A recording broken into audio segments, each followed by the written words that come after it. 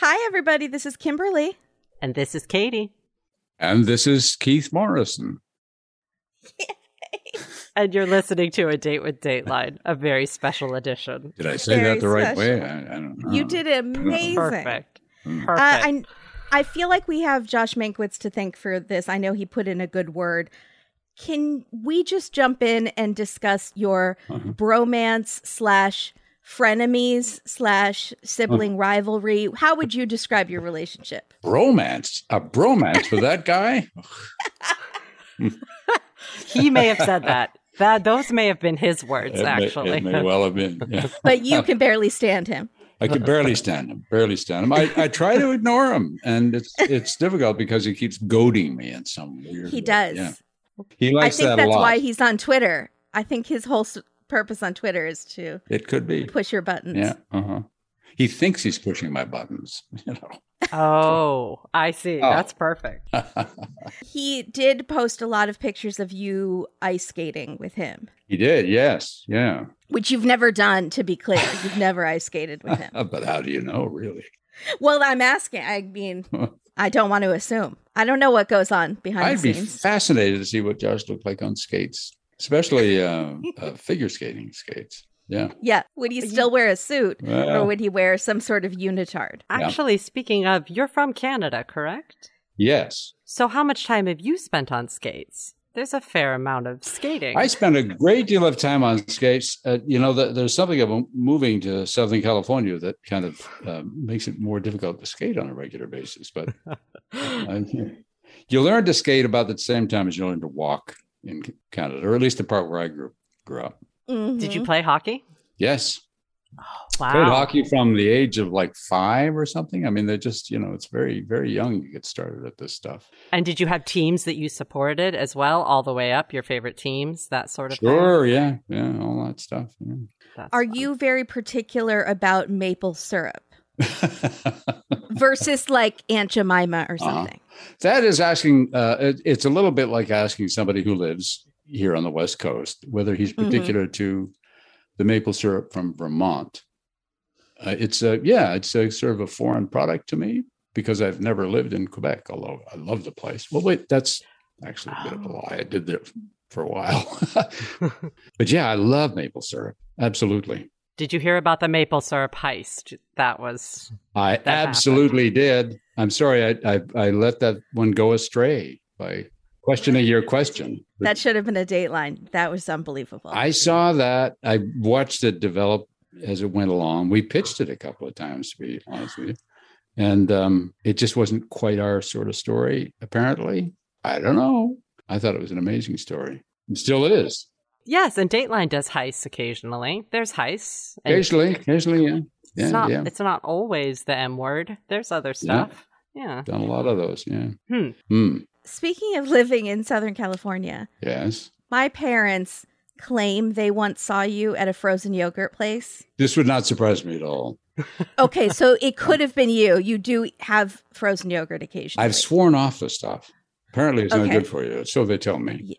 But it's like any addiction. You really get into it and then you have to just get out of it. Yeah. What were you into at the time? What flavor? It had to be a specific combination of vanilla, chocolate, and coffee, but not swirled together. They had to be in separate little piles, Yeah. Oh, I see. And so, did you spoon them together? No. Oh, you okay. take a bite of one, then a bite of another, a bite of the third. Interesting. Yeah. Somehow that makes total sense. That seems it does. Right. Yeah. You're a compartmentalizer. Yeah. In a way. Let's talk about Dateline. Yeah. Sure. Can we ask you about Leah Askey? Sure. What would you like to know? Well, I've tried to create a saying where if someone Askies it hup, it means that they have really just taken no accountability for their actions and are in extreme denial and are very frustrating for the hosts to have to interview. Yeah, Ms. Askey was certainly an interesting woman, all right, and was all the way through this whole strange saga that we've been following for years, as you know. she wouldn't talk to us and wouldn't talk to us. But there was a lot of public information available and video and audio that we could listen to, look at. Mm-hmm. And it was just every time we saw something more, it made us sit up and take notice and want to ask questions of her. And she would never sit for an interview. And then I think she got to the point after this, got to this point we are at now, where she felt as if she had been unfairly accused of quite a few things. And so she wanted to set the record straight. And the interview is what happened. I mean, right. I don't quite know what more to say, except that we went on for a long, long time. That was a question. How long? Yes. How long was the actual interview? It was somewhere between 3.5 and 4 hours. Oh my gosh! Yeah, so you are a hero. No, there's a lot of material there, and maybe we should do a podcast on just that woman and that part of the case. But it was a fascinating conversation. But I just, interesting. We saw you're usually very good about, not giving your opinion away with your face. There was one point where you kind of shuffled your papers and gave an expression that it was the end of the interview, and it was very clear that you were incredulous. This was going to be ending now. Yeah. Good. Yeah. But you tried very hard. You sort of trying to convince her, we have all this evidence. It was a fascinating conversation. And if she ever listens to this, I'd like her to know that I appreciated the chance to talk to her for that length of time. And that I found her very engaging and fascinating and interesting to talk to, even though I thought, frankly, that she was kind of full of it. But that's, she doesn't think so, clearly. Right. So did she leave the interview thinking she did a good job? Or that she had cleared her name, that she had succeeded in what she wanted to do? I don't think that she felt she did. I think that she felt like, okay, I thought I'd do this and it would help, but maybe it won't. And it didn't. I feel kind of sorry for her because the outpouring of bad feeling toward Leah Askey was very powerful after the program ran. Mm-hmm. Right. Yeah. Oof. That's tough. How often do you think that happens, actually? Where someone sort of it comes on Dateline with a very specific intention to, I'm going to tell this part of the story, or they come with a strong intention and then they leave being like, whoops. I would think not that often. Not that often. It always, I used to tell people that I'm going to start a PR firm called PR for Perps. And because I can give them all kinds of advice about what to do when they're accused of something, and the whole world of social media and television is kind of on them about it. That the hiding in a corner and not talking to anybody is not the best way to deal with it. The best way to deal with it is take it head on, explain your position, reveal yourself as a human being who did what he or she thought was right, and or whatever your story is, tell it, because that gives people, at least people have to digest it and compare it with what they know otherwise. And usually that helps the person who does the explaining. Mm-hmm. It didn't help Leah, but that's kind of unusual. Yeah. Mm-hmm. And you don't ask a lot of gotcha questions. You're not trying to set people up in these interviews. Well, not in the same way anyway. And I my goal is to understand and not to judge. Mm-hmm. Somebody else can do the judging. I just want to understand where a person is coming from, to use that old expression, or what they can tell me about a certain thing. Sure. You want to hear from their perspective. Otherwise, how can you possibly understand where they, what they were thinking when they did a certain thing, or when they took a certain action. Sure. So there's a theory that I subscribe to, that the best way to get material out of people is to be friendly, is to be open, is to be genuinely curious about what they have to say and about what their position is about things. Mm-hmm. That comes across. It definitely comes across.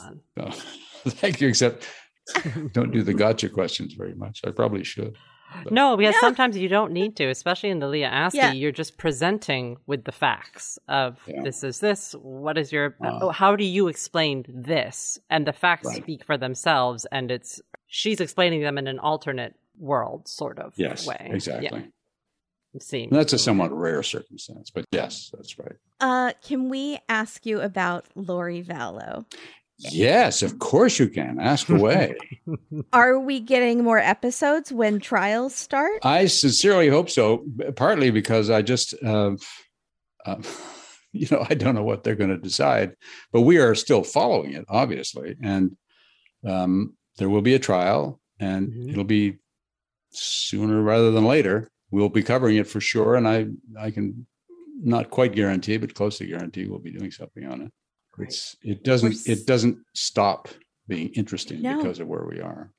No, it doesn't. And you've somehow managed to find new interviews and new stories to tell in each episode you've done. Largely due to a remarkable producing associate of mine named Shane Bishop. Shane Bishop. You know Shane. Yes. Shane is a phenomenal character. So kind to us. We like him a lot. He's one of the good guys. Mm-hmm. What do you think about that case makes it so fascinating? Is it the religious beliefs, the zombies, or is it the fact that there are children involved? Is it the fact that there are two Melanies? What is it about? Or is it just the number of sort of trail of crime? It seems to be just long. I think all of the above. It was just so much bizarre stuff in one story. And a person who otherwise would seem like kind of a regular, like any one of us, both her and him, to the outside world was, had engaged with these unbelievable beliefs, but to the point where that they actually believed that they could kill somebody, and they're really just transferring them from one dimension to another dimension, and everything will be fine. I've run into that a few times before, but never like this. This is Technicolor compared to a little black and white photograph. So every time we dip into the story and talk to more people who have not only known them, but have known the kind of fringe groups, right. At the edges of LDS that LDS doesn't approve of, but they're out there. And here's some of those beliefs. It's she is a unique person. Both of them are, but that attitude about things, those beliefs are not particularly unique. They're around. Do you believe that they actually believe these things, or were using them as an excuse to be together and do what they wanted? Yeah, everybody seems to have a different opinion on that. Right. I believe that they actually believed it, but you can believe what you want to believe. And if you are, if you are having a love affair, and it becomes pretty easy to believe what is necessary to keep that affair going. Except she'd always been, as had Chad, pretty out there in her beliefs. It just hadn't been expressed. It hadn't had a form of expression before she met him. So the kind of madness of two, you put two people together who both have outlandish beliefs, and they build on each other. That makes total sense. I think also you were in the room with some of these people that actually believed this for at least a period of time. What was that like? Especially, I believe it was her cousin who had the husband who was the FBI informant, and then flipped around and changed his mind. And she's still sort of in that belief system, right? Yeah. Among strange days, that one ranks high. And it wasn't just the two of them and me in the room, understand, but we were surrounded by cameras and crews. There were 2 or 3 crews on this one, and 2 or 3 producers and families associated with the public who really had nothing to do with this story. So there's a crowd watching them as they're talking. And Melanie had come into the interview. I don't want to say anything that I want to get beyond my skis on this, but she had a specific story to tell, which denied what the authorities believed to be true. And she sat there and told it.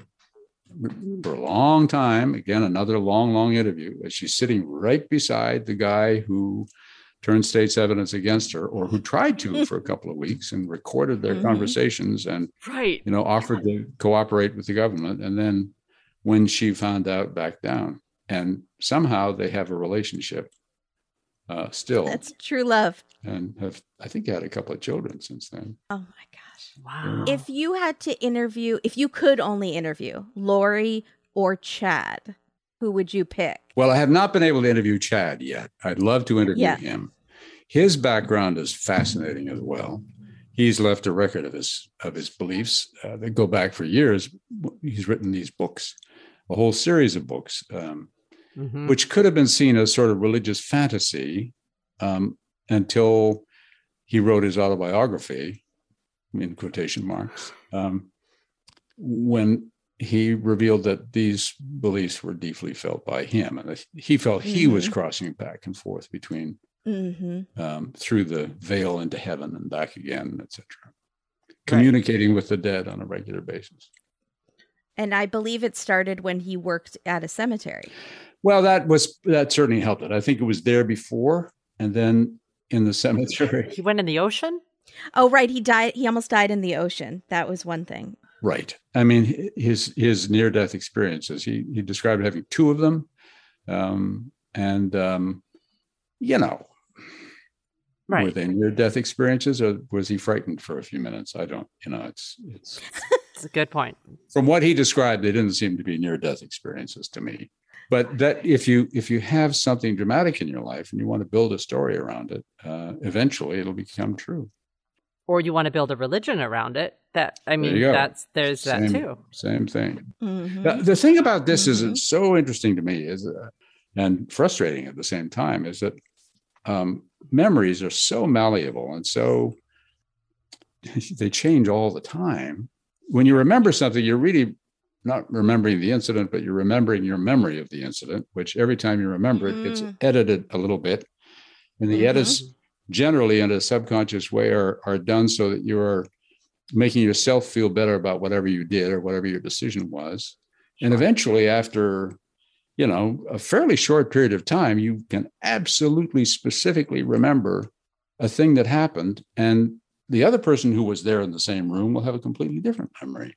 Right. Both of you are convinced that your memories are correct. So, there's a lot of slipperiness about what's true and what isn't true in the world. And that's the world in which we are kind of wandering around talking to people.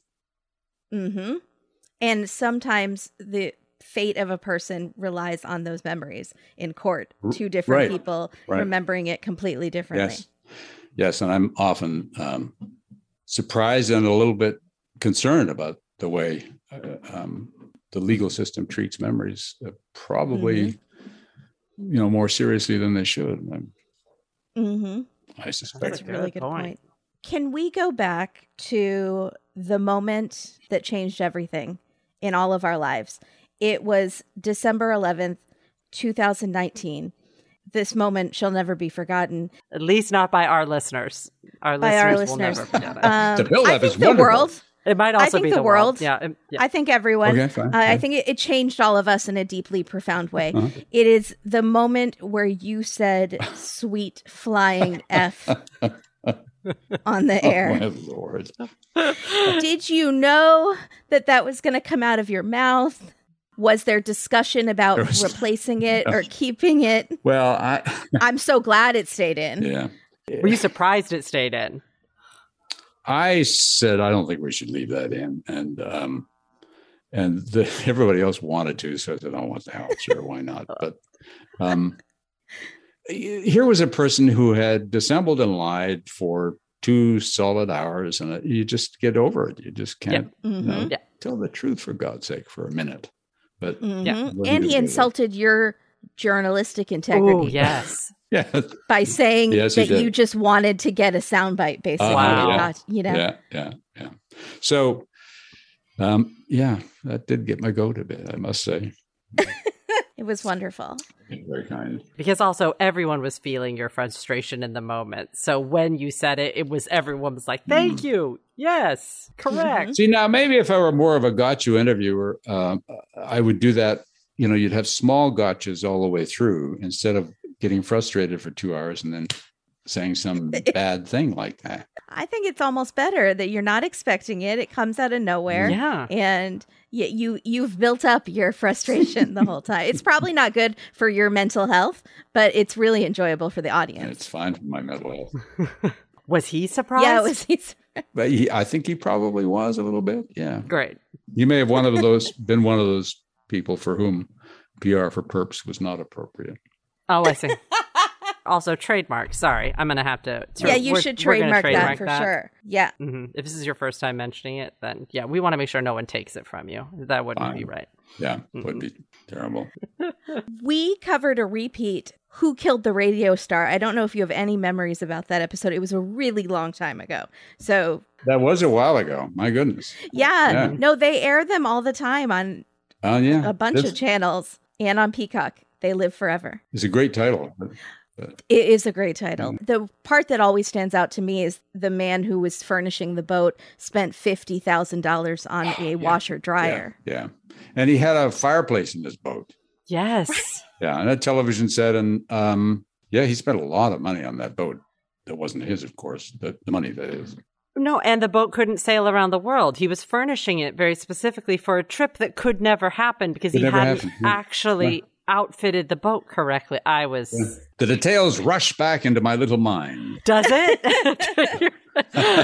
Your $50,000 washer and dryer is hard to forget. Yeah, that's right. Well, I think you went on the boat. Yeah, yes, right? Indeed. Yeah. And it was not a boat that you would want to spend money on. It was obviously, going to be a hole to throw money into. Yeah. So it was just a money pit anyways. Oh, sure. Yeah. From the get-go. But the guy, doing the contributing, or whether he was aware of it or not, was, somewhat credulous, and he was perfectly happy to go along.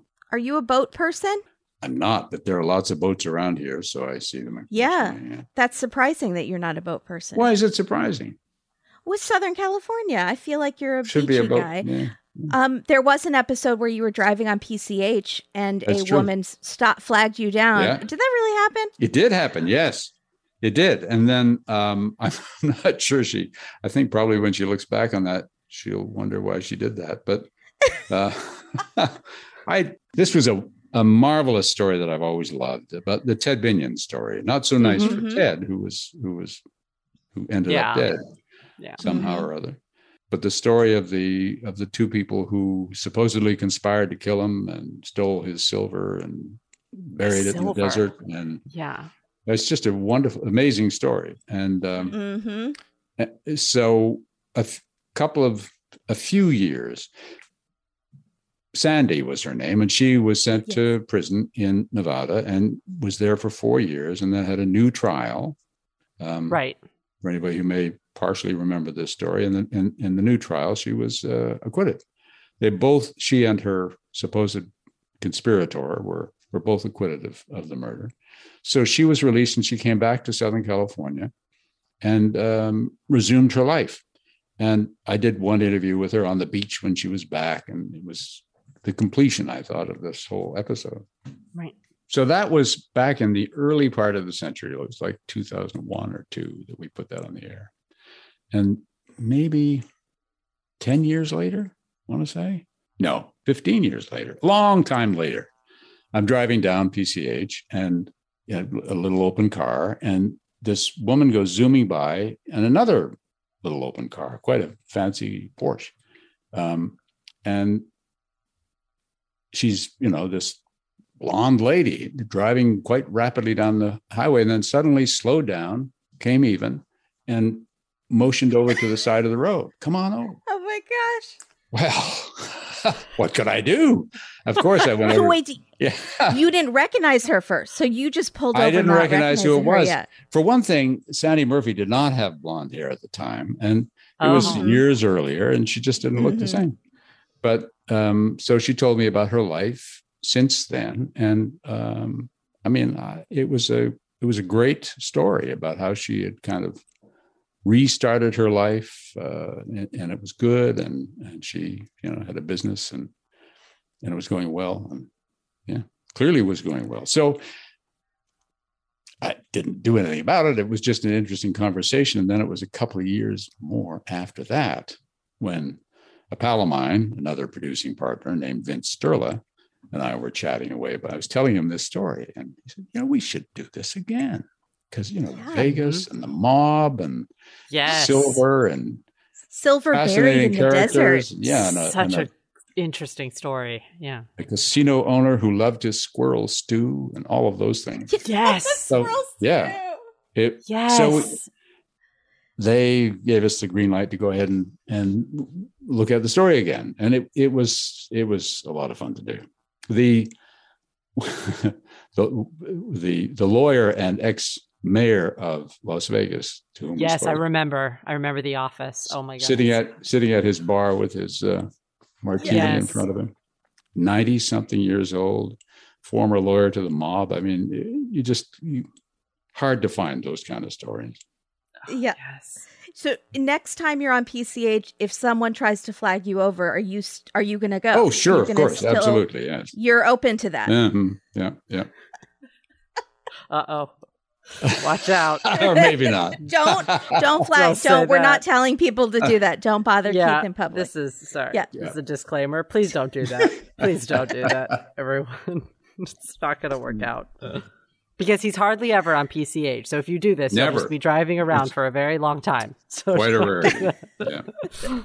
Katie, did you want to ask about Echoes in the Canyon? Oh, I did. I know that's probably a title that doesn't sound familiar. The case was of Barry, I believe it was Morphew is the last name. It was in Colorado. Morphew, Barry Morphew. Yeah. Yes. We have not seen an update on that. Is that something in your pipeline right now? Have you heard that name recently? I was just curious. Because I think he's going to trial. Yeah. That's where you ended. Well, we ended it where he was going to go to trial. And things have happened. You're quite correct. Oh. I would love to do another story on this. I'm not sure. This was as you know, we do 1 hour stories and we do 2 hour stories. There was room for it as a 1 hour story. And lots of material we have collected. Stuff that people don't know and have never seen before. And we would absolutely love to do a 2 hour episode. So we'll see whether or not that happens. I hope it does. So mysterious. That was kind of a fascinating case. Right. There's a period been placed at the end of that story now. I don't think it's going to change. So it's time to do it. I don't know about the period. I need to Google it right now. I'm writing it down. I know. I am going to Google it. So the last time we had Mank on, he told us about a new Mank? Sir Mankey with the hanky. That's you might know him like that. I don't know. No. Ben Mankiewicz's brother. Oh, him, that guy. Yes, that's who we're talking about. So he told us about a new true crime term, frogging with a PH, which I don't know if you know what it is. It's very disturbing. I don't. No. He is the learned correspondent at Dateline. Well, we wanted to know if there's what the weirdest true crime thing that you learned about through Dateline, or what thing shocked you the most. I wish I could give you a clever answer to that. I am the thing that shocks me the most is people that they're the people at the heart of these stories are they never fail to be interesting and sometimes shocking. Yeah, but the thing, I don't know. I wish I could give you something. I'll keep thinking about it. If I can think of something as we're chatting, I'll bring it up. Okay, thank you. Frogging. What the heck is that? Oh, you have to tell him now. Yeah, you have to. It doesn't make any sense that it's called frogging. Number one, I don't think that this is the correct term for what this is. Well, it wouldn't surprise me. He's just basically leading you down the garden path. That's kind of standard stuff for that guy. Yeah. As Mank explained it, and Google confirmed. I did look it up. Okay. It is where it's. I don't know if it's a new phenomenon of people basically living in your walls, attics, etc., to stalk you, essentially, or spy on you. But they live in your house, and you don't know they're living there. Really? It's like a squatter that you don't know about, and you might think your house is haunted. Wow. But there's actually somebody who maybe you used to date living in your walls. It's very unpleasant. It's terrifying. Yeah, it's not good. It must have thick walls. But and the thing that's the most troublesome that Kimberly found was that it's common enough that it was given this slang term. Because to me, this seems like a 1 in a million story you hear once, but apparently I'm worried about it. So does that guy who Ben's brother, has he ever done a story involving frogging? No, but his police friends, I guess he has a lot of police friends. He claims to have friends. They told him about it. So maybe there's a case coming up. Someone sent me a link to an article that was the 10 weirdest frogging stories, which means there's more than 10 because this was the 10 weirdest. That is super weird. Wow. Yeah. And now I regret telling you. I feel badly. It's like no. It's like you've opened a window to a whole new world. Light is shining in, and I want to go after this thing. Can we? Is it? Yeah. Okay. You can blame him for this because we didn't know about it either, and now we know it and can't unknow it. And I'm sorry for bestowing that knowledge on you. No, that's unfair. Fine. You didn't come here for that. Maybe we could get a joint Keith and Josh frogging episode. You guys have never done a joint episode. No, he keeps bothering me about it. But why would I do it? I don't even like him. So I know you'd have to spend quite a bit of time with him if you were doing that. One of our favorite things about Dateline is the B-roll. We love people looking at photographs. We love people walking by bodies of water or sit and look out into nothing. Yeah, that's true. Sometimes they have just coffee or hot tea and they're just staring pensively. Yeah. What would your B-roll be? Of me? Yes. Wow. I'd probably be making muffins or something like that. Are you a baker? You make muffins. Attempted? With a small B. I understand. Yeah. Do you watch Great British Bake Off? I did, yeah. We were addicted to that one for a while. Yeah. We have another podcast. That's our other podcast. A date with the bake. Yes, a date with the bake, and we cover the new seasons of it. Wow. It's a fun show. It's great. It makes you want to bake, for sure. It makes you. It also makes you believe you can do it. I felt like I could make a croquembouche, the pastry balls on top. I cannot. How do you know? It didn't go. I can't make a caramel, as it turns out. That's going to be beyond my skill set. Do you say caramel or caramel? I say caramel, but I don't judge people who say caramel. Thank you, I appreciate it. Can I ask you, because we asked Mank this, and so many of our listeners were very just hot and bothered about this. Decision. How do you pronounce this word? I say pecan, but Okay. Yes. Oh, that's the one Katie wanted you to say. Oh, well, what did you want me to say?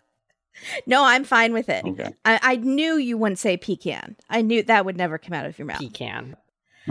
So, which story that you've had on Dateline do you think should be the next NBC miniseries starring Renee Zellweger? Oh, my. There's so many to choose from. There really are. We've been talking about that very thing. Yeah.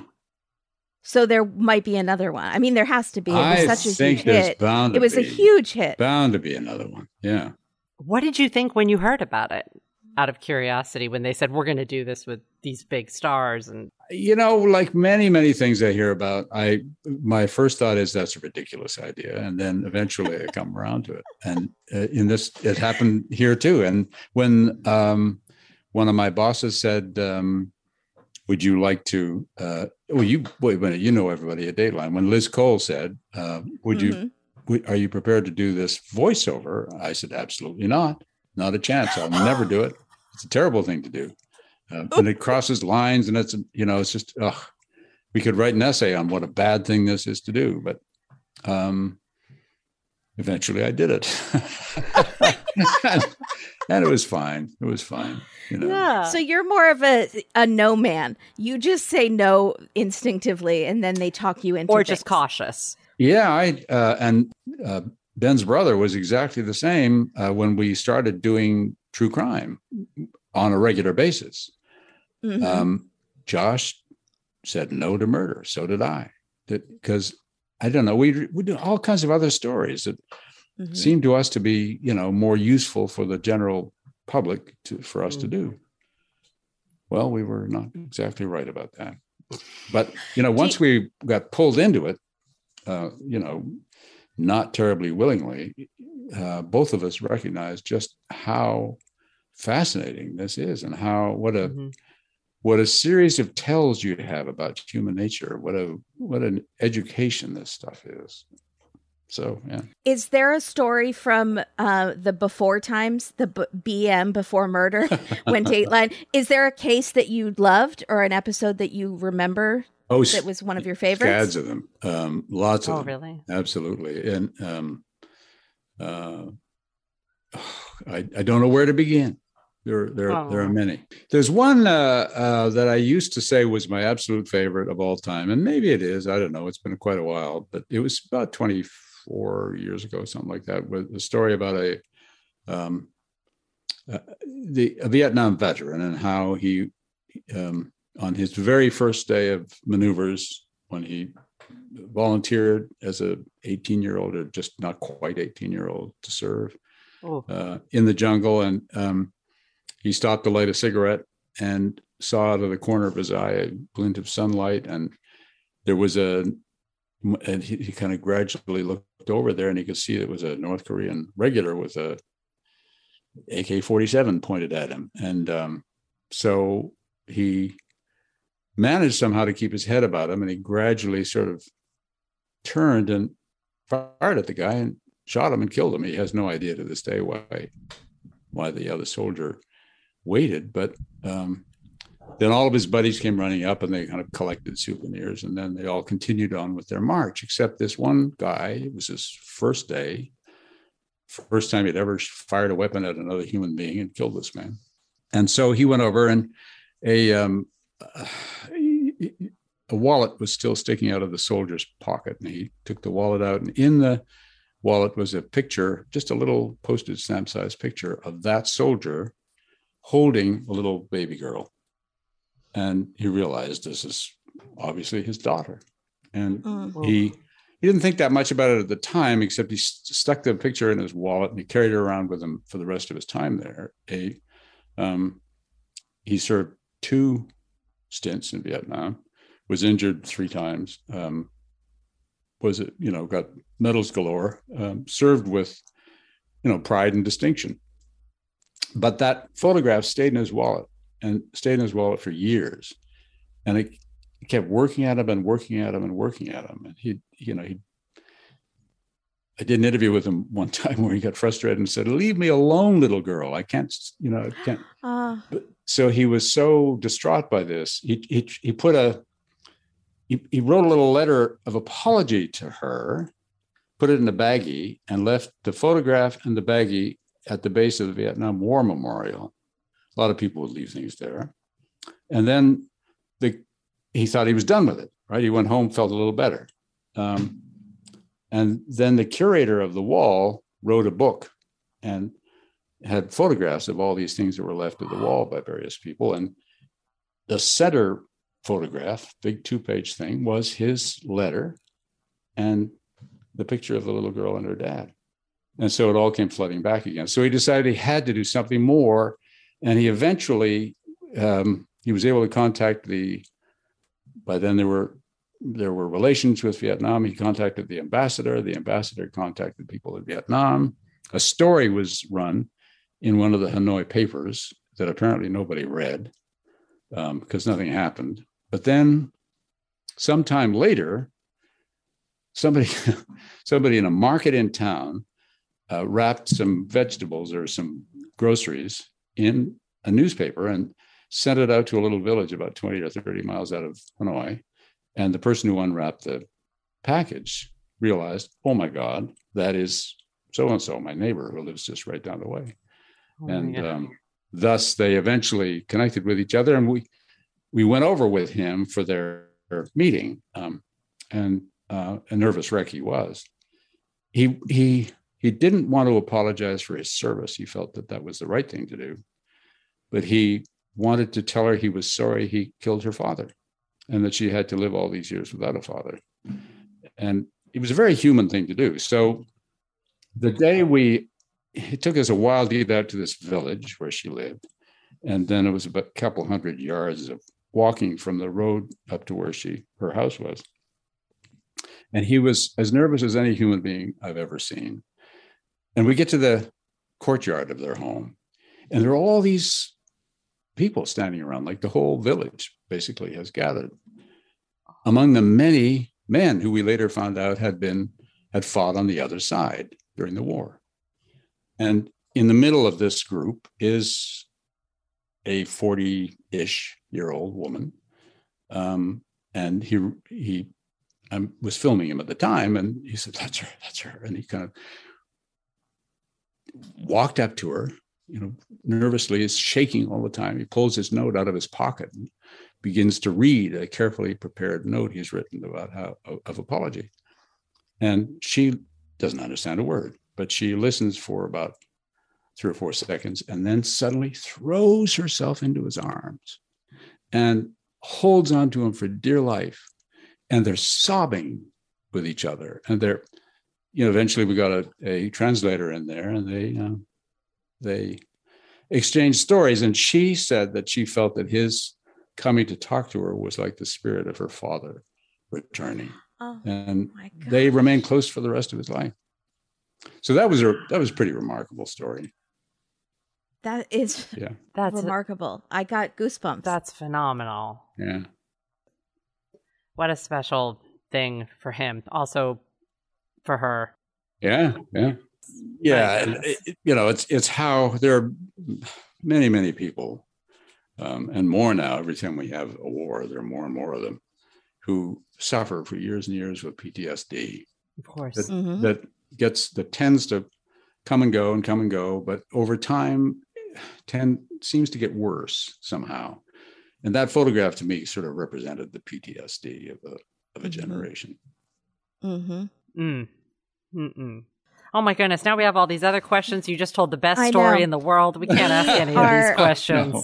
We will save some of our questions if we ever decide to come back. Sure. Have we run out of time or something? No, we just don't want to rush you. And we you don't. Yeah, that's it. This is the hook. We want to make sure you get to pitch the podcast, obviously. Oh, yes. Maybe we each ask one more question that's not related, because I have one that I really want to ask. My second favorite show of all time is Seinfeld. Oh, yeah, it's a pretty good show. Do you have any memories of that? You were probably you were in a studio, or you looked like you were in a studio. Well, yes, that was one of those serendipitous events that I could never have believed that it would follow me around for as long as it has. But what happened was, I was at the time, I had kind of a dual job. I was anchoring at KNBC in Los Angeles, a local newscast at 6 p.m. But also, I was a correspondent for NBC Nightly News. And so I would do a story for Nightly News during the daytime, which in Nightly would go on at 3:30 Pacific time, 6:30 Eastern time. And then after that, I'd go down to the local newsroom and do my 6 o'clock news. I had made a decision that I was going to leave that job and move back to Canada to do a morning show back there, Canada AM.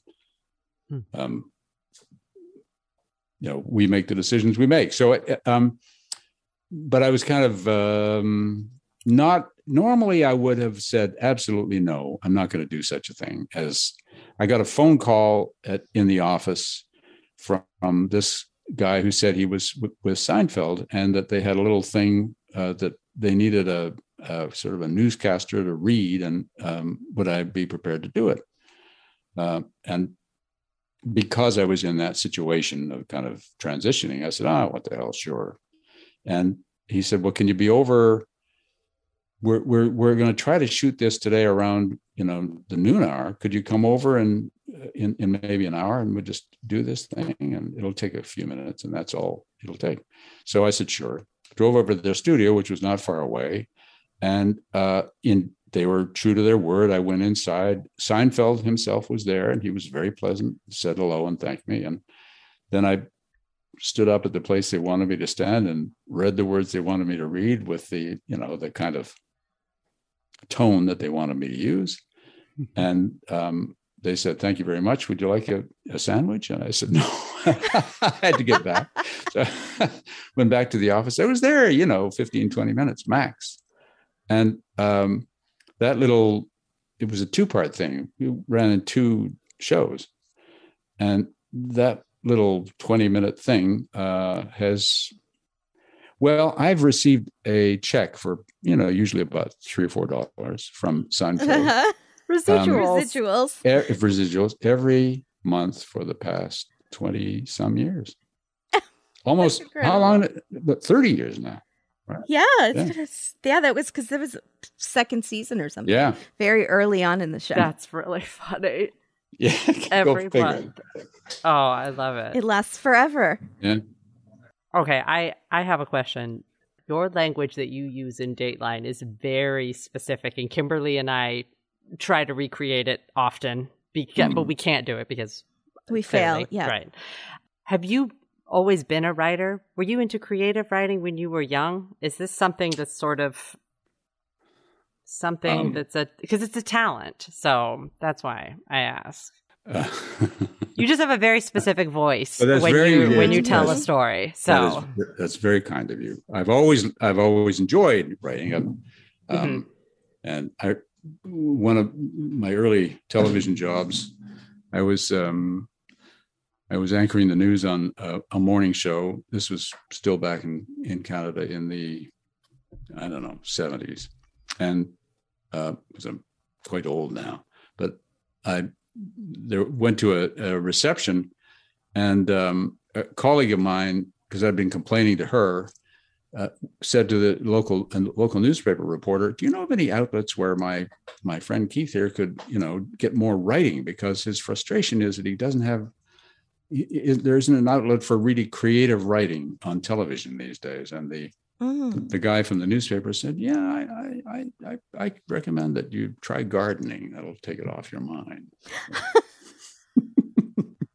Wow! And now you get to do it a bit. I mean, Dateline. Well, I've been doing it for a long, long time, and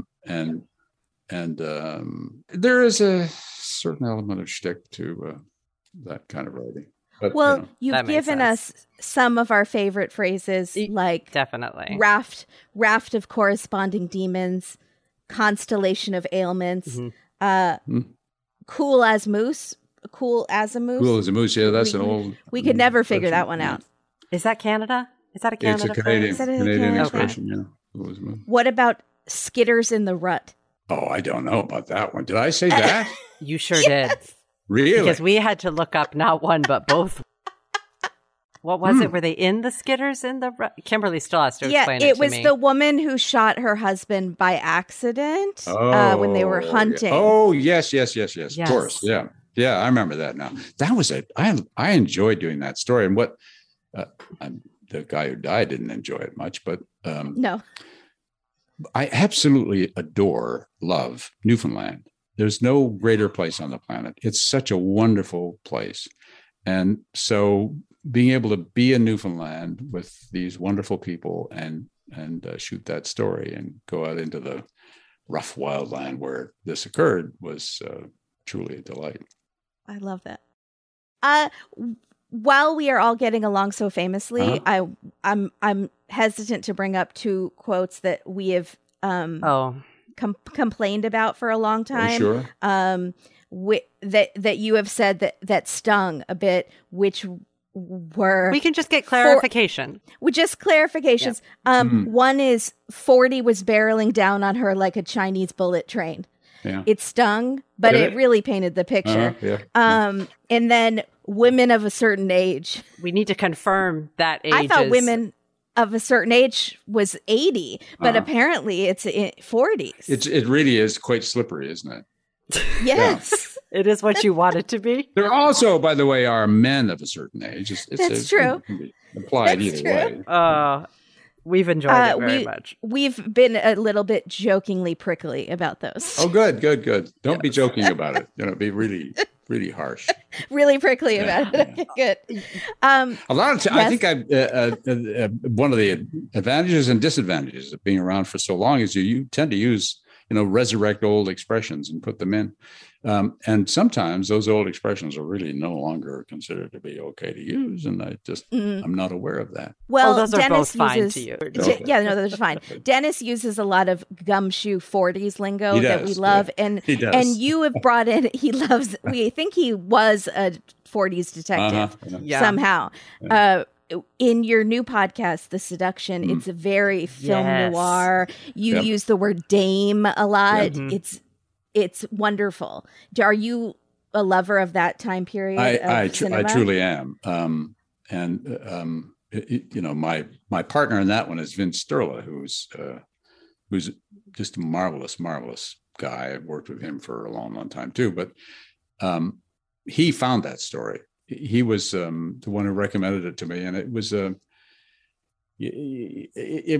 a story about a young man who'd, on behalf of his older female girlfriend, had killed the female girlfriend's husband, and then there was weird things that happened afterwards. So I went up to have a look, and the big surprise to me was that this young man who was in prison agreed, and the prison agreed, that I could sit down and talk to him, do an interview with him. Normally, that is not possible in that part of the world. So we set it up, we sat down, and I had every expectation that would be the usual. And the usual is that somebody will give you half answers and kind of fake memories and gloss over a lot of stuff. And you try to work through that the best you can. This guy was as open and honest, as far as I could tell, as anybody I'd ever talked to, and had a savant-like memory of detail. I was speaking of memories before. This guy's memories all checked out in specificity. I mean, it was amazing. Wow. So he told the story over quite a long period of time in great detail from beginning to end. And we just sat back and couldn't believe it, Vince and I, and we did a story for Dateline, and that was that. Well, when we started doing podcasts, we both said, we got to do this one at some point, just because this is such a remarkable story. We didn't get a chance to kind of really live in it when we did our television story. And so the Dateline agreed, and it's out now as The Seduction. It's really Jaime's story, but what a story it is. So it's crazy. It's totally crazy. Yeah. Is he able to listen to it? I imagine so. Sure. I have not spoken to him in all these years since. But the film noir aspect of it was because Jaime himself was such a movie buff. And as he told his story, and as we talked to him, we realized that most people who do weird things live in sort of semi-alternate realities. And his alternate reality was he saw everything in his life through the lens of a movie camera. He compared himself to movie situations or his circumstances all the time. Wow. In this case, he compared accurately. I mean, as far as we could tell, it was all accurate. But so he kept bringing it up himself. And it just seemed obvious to us, both of us, that this was not only a film noir sort of story, but the main character in it saw it that way himself. Mm-hmm. If you were going to give someone a film noir library, what movies would you tell people to watch? Oh, Double Indemnity for sure, which I think is one of the best, and Body Heat is another one, and well, I like Strangers on a Train. The movie version. Yes, absolutely.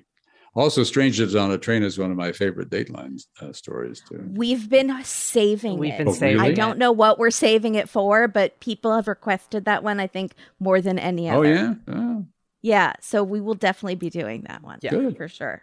All right. Speaking of your lingo and the appeal of this woman from the seduction, whenever the need arose, she could shed weight as easily as a thrift store coat and squeeze back into her old Daisy Dukes. Yeah.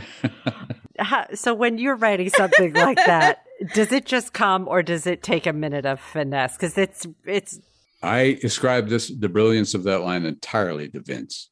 Vince wrote that line. And normally I go along and I do violence to people's language.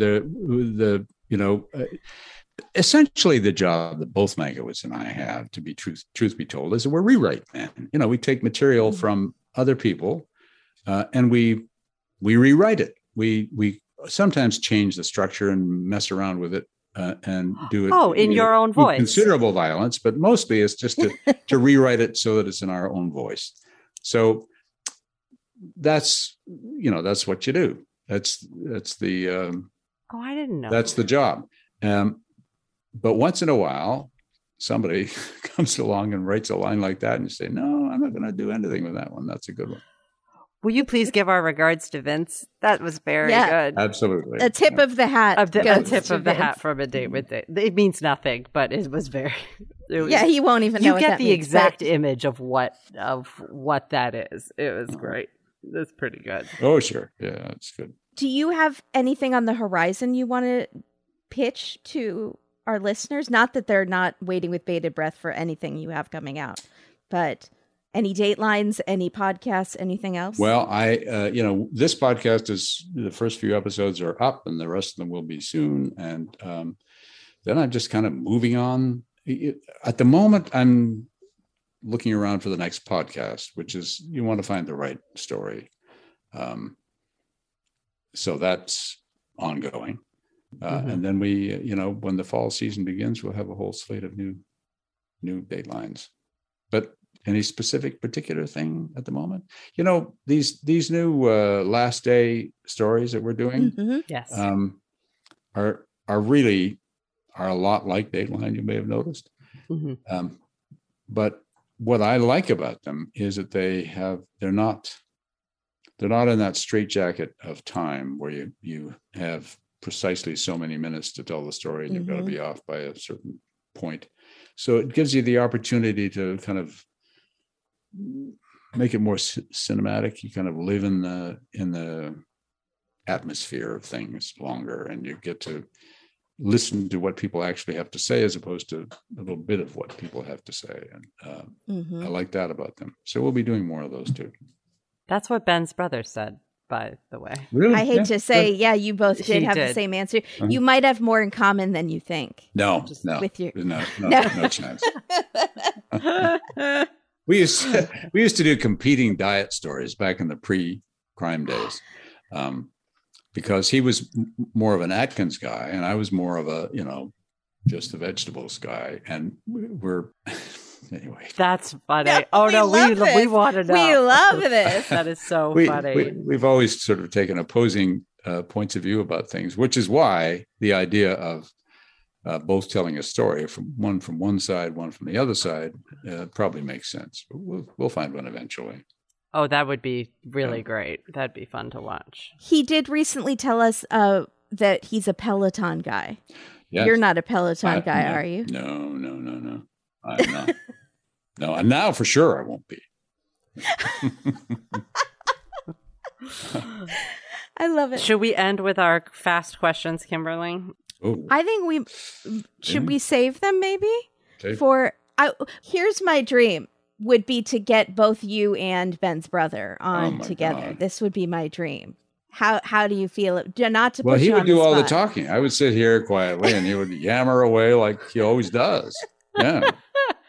I mean, do you get a chance to ask the guy more than one question in the course of an hour? You ask him a question. No, you ask him a question, and he does do all the work for you. It is glorious. Yeah. There's no pressures of dead air. Sure, of course. Yeah. But then we learn things like frogging that you can't unlearn, and then so that's true. Yeah, we would love that. Sure. Katie, why don't you ask him a few questions, though? Okay, they're just very fast. It's just this or this, or this. But what if the answers are slow? They can absolutely be slow. Okay. Sweet or salty, as in food. The people want to get to know you a little bit. Why do I have to pick one or the other? I like them both. So that's a both. Winter or summer? Summer. Boat or train? Train. Oh. Dog or cat? Dog. So Kimberly had a very good one. Power of invisibility, power of flight. Invisibility. Interesting. Josh Mankiewicz, friend or foe? Oh, definitely. Well, you know the answer to that. We got it. Okay.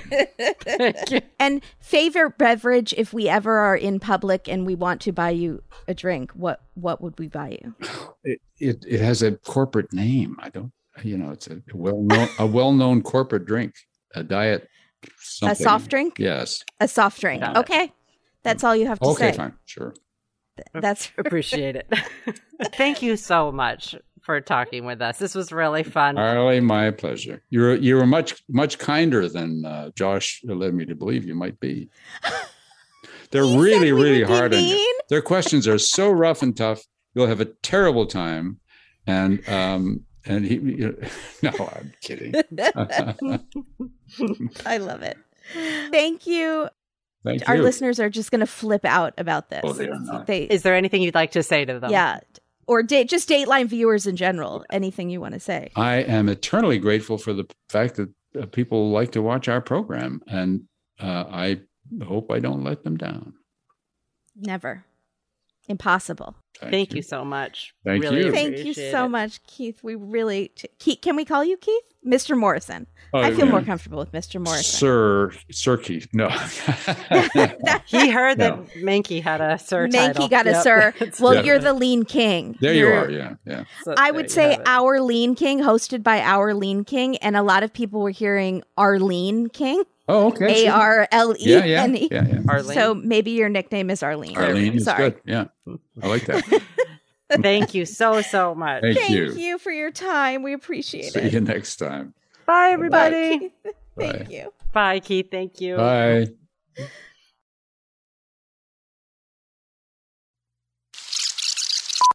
I say everything wrong, though. It's my foreign beginning. How would you? Never mind. I'm not going to give you another one. I regularly catch hell from people who live in what I call Nevada, or unintentionally sometimes forget and call Nevada. They say Nevada. I also get in a lot of trouble for pistachio. A lot of trouble for that one. No, I say pistachio. Yeah.